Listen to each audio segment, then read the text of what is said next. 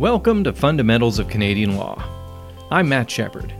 It's mid-March as I record this, and St. Patrick's Day is just around the corner. I'm joined by Morgan Jarvis, the Academic Director of our Certificate in Law program. We thought it might be a good opportunity to look at how the law affects us in our daily lives by taking one of the calendar's minor holidays, St. Patrick's Day, and our survey course of Canadian Law, Law 201-701, and seeing how much the law interacts with what happens on that day. Given that we're recording this at Queen's University, the conversation naturally turns to the City of Kingston's recent nuisance party bylaw. But we discover there's a lot more law to St. Patrick's Day than you might think. This is probably a good time to mention that we're not your lawyers and this is not legal advice. Information in this podcast is for informational and entertainment purposes only. If you need legal help, you should consult a lawyer, or if you're a Queen's University student, drop by the Queen's Law Clinics and they can either help you out or point you in the right direction. This podcast is brought to you by the Queen's Certificate in Law, the only online certificate in law offered by a law faculty in Canada. You can find out more at takelaw.ca.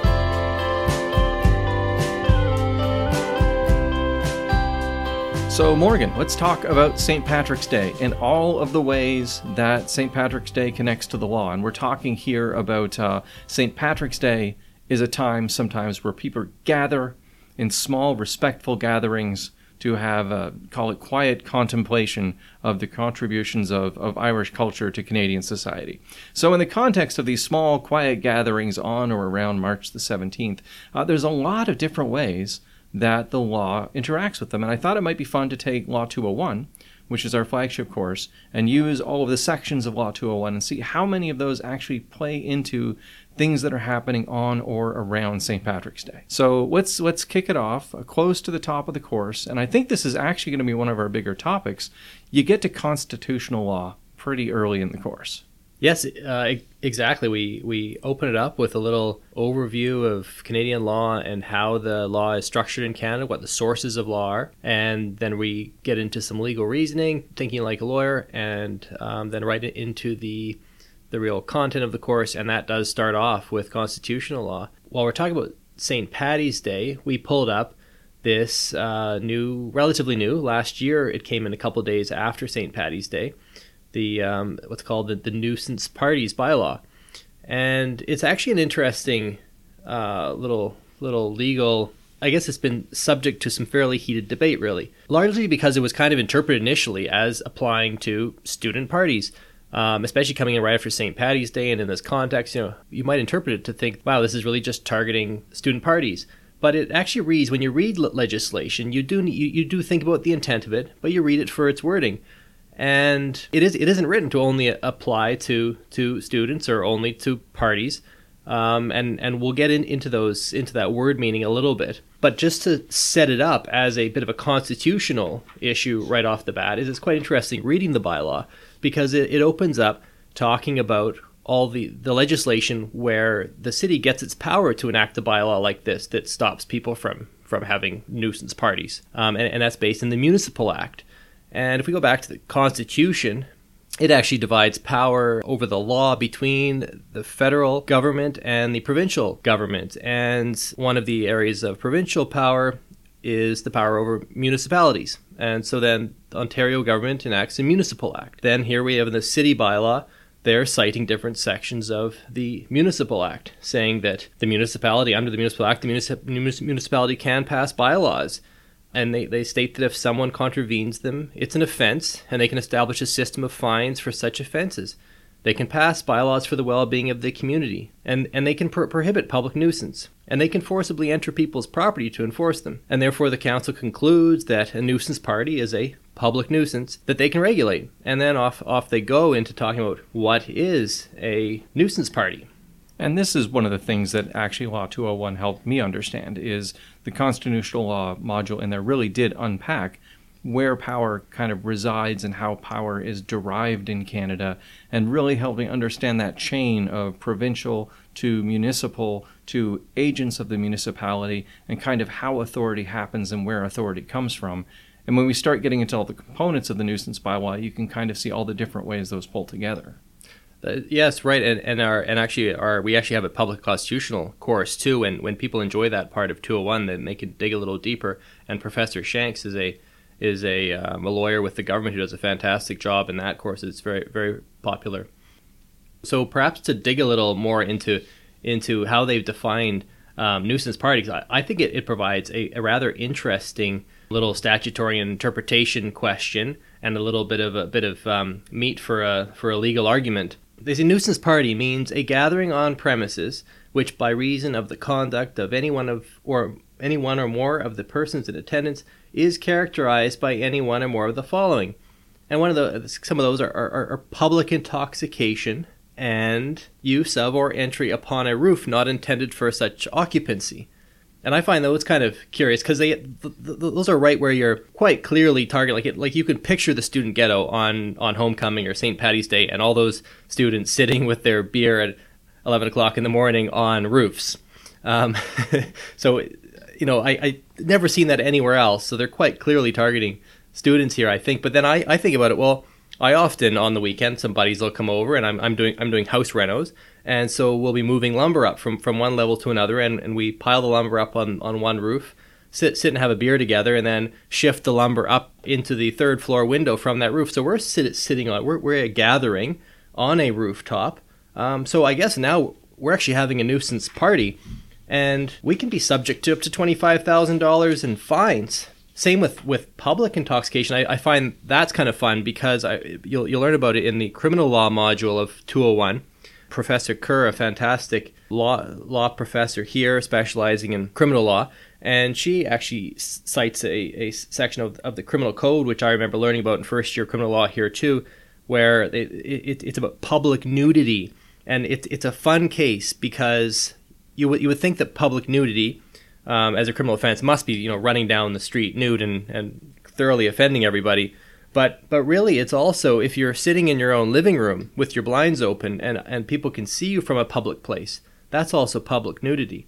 So then I see public intoxication here where they haven't defined public.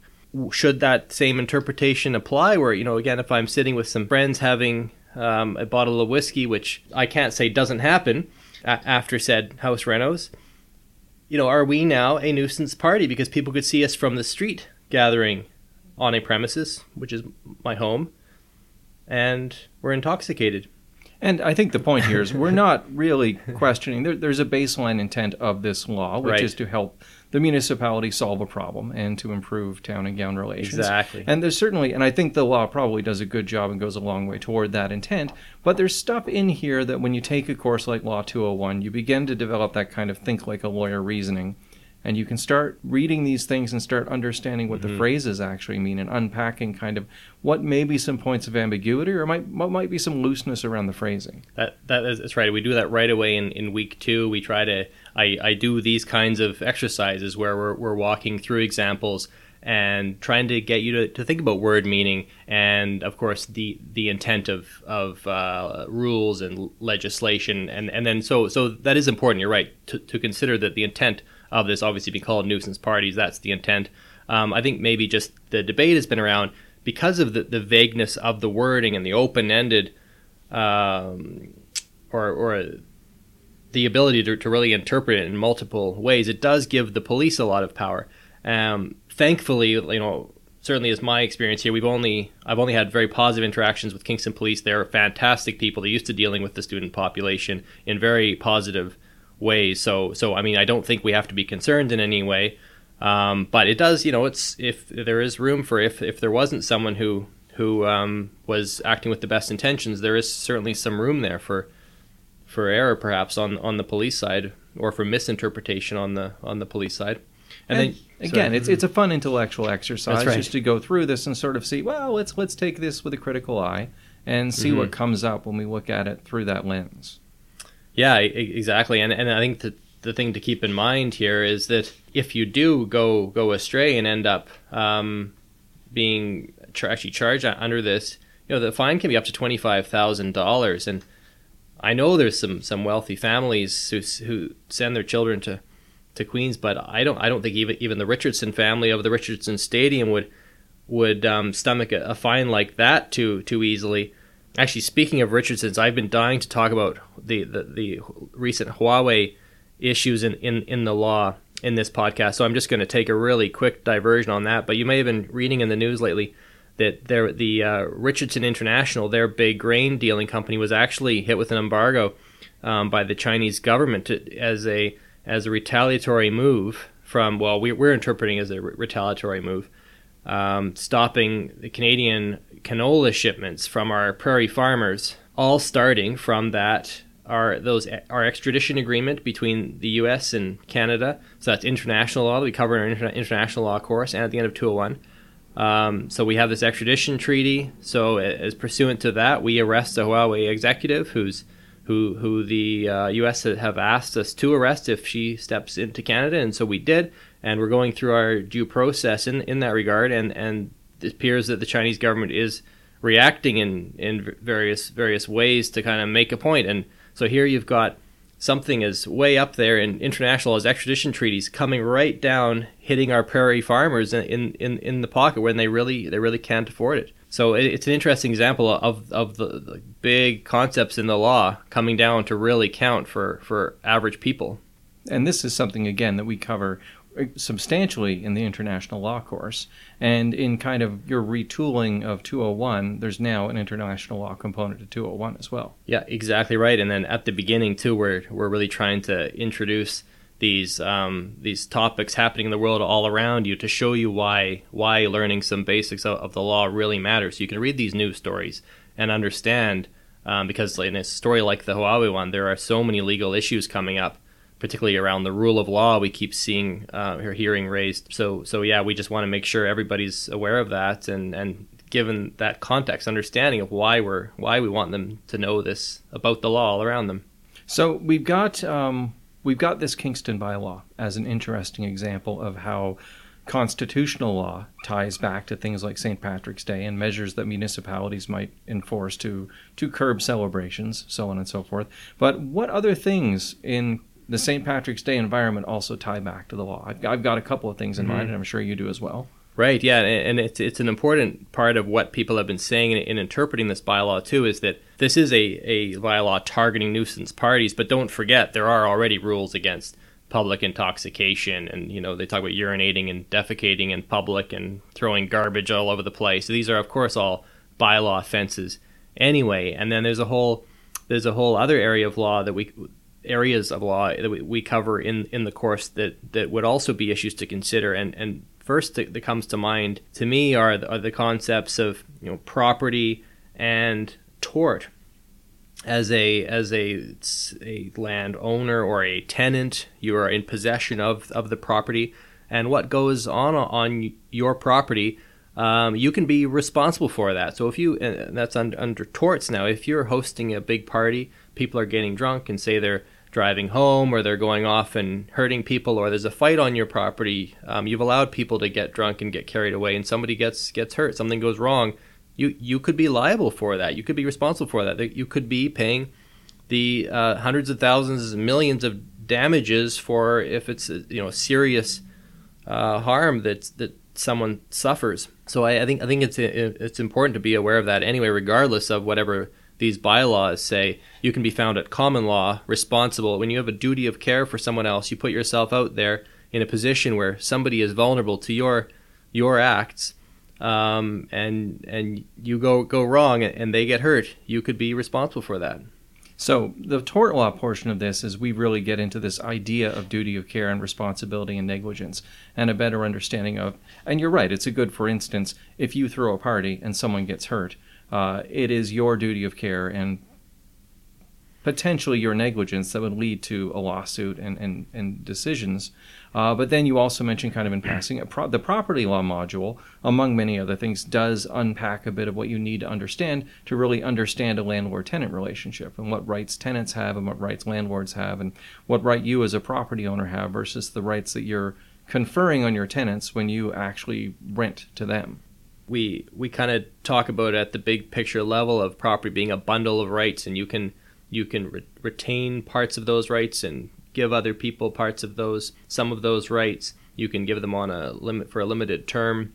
You can give them subject to all kinds of restrictions and conditions, or you can just, you completely sell your property. You transfer all of those rights to someone else.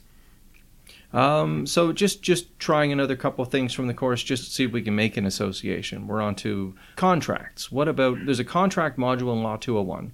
Contract implications. When we get back to the bylaw, one of the outcomes of the bylaw is prospectively that you'll get a summons to court, and the university will be notified, and then you will be brought up on potentially non-academic misconduct charges, which speaks to your contract as a student with the university. As a student here, you are bound by the university's rules, and that's effectively something that would come under contract law, as I understand it. Sure, yeah. You can agree to whatever you want with somebody else as long as it's legal. So there's contracts all around us all the time without even, well, you're supposed to know, but yeah, as long as you know you are agreeing and coming into some contractual relationship, an agreement of some sort, it doesn't need to be written down. You can even have just, verbal contracts that you're bound to do something in exchange for something else.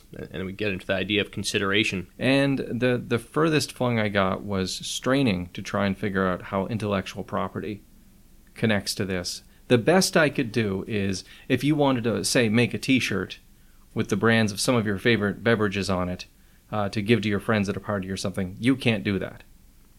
Because you can't actually just use the copyright and the trademarks of those organizations without their consent. Right, yeah. I guess I was thinking of a similar example, because back when I was a student here, the house I'm picturing is now, I think, right on the edge of where the campus has been growing, so it's quite run down.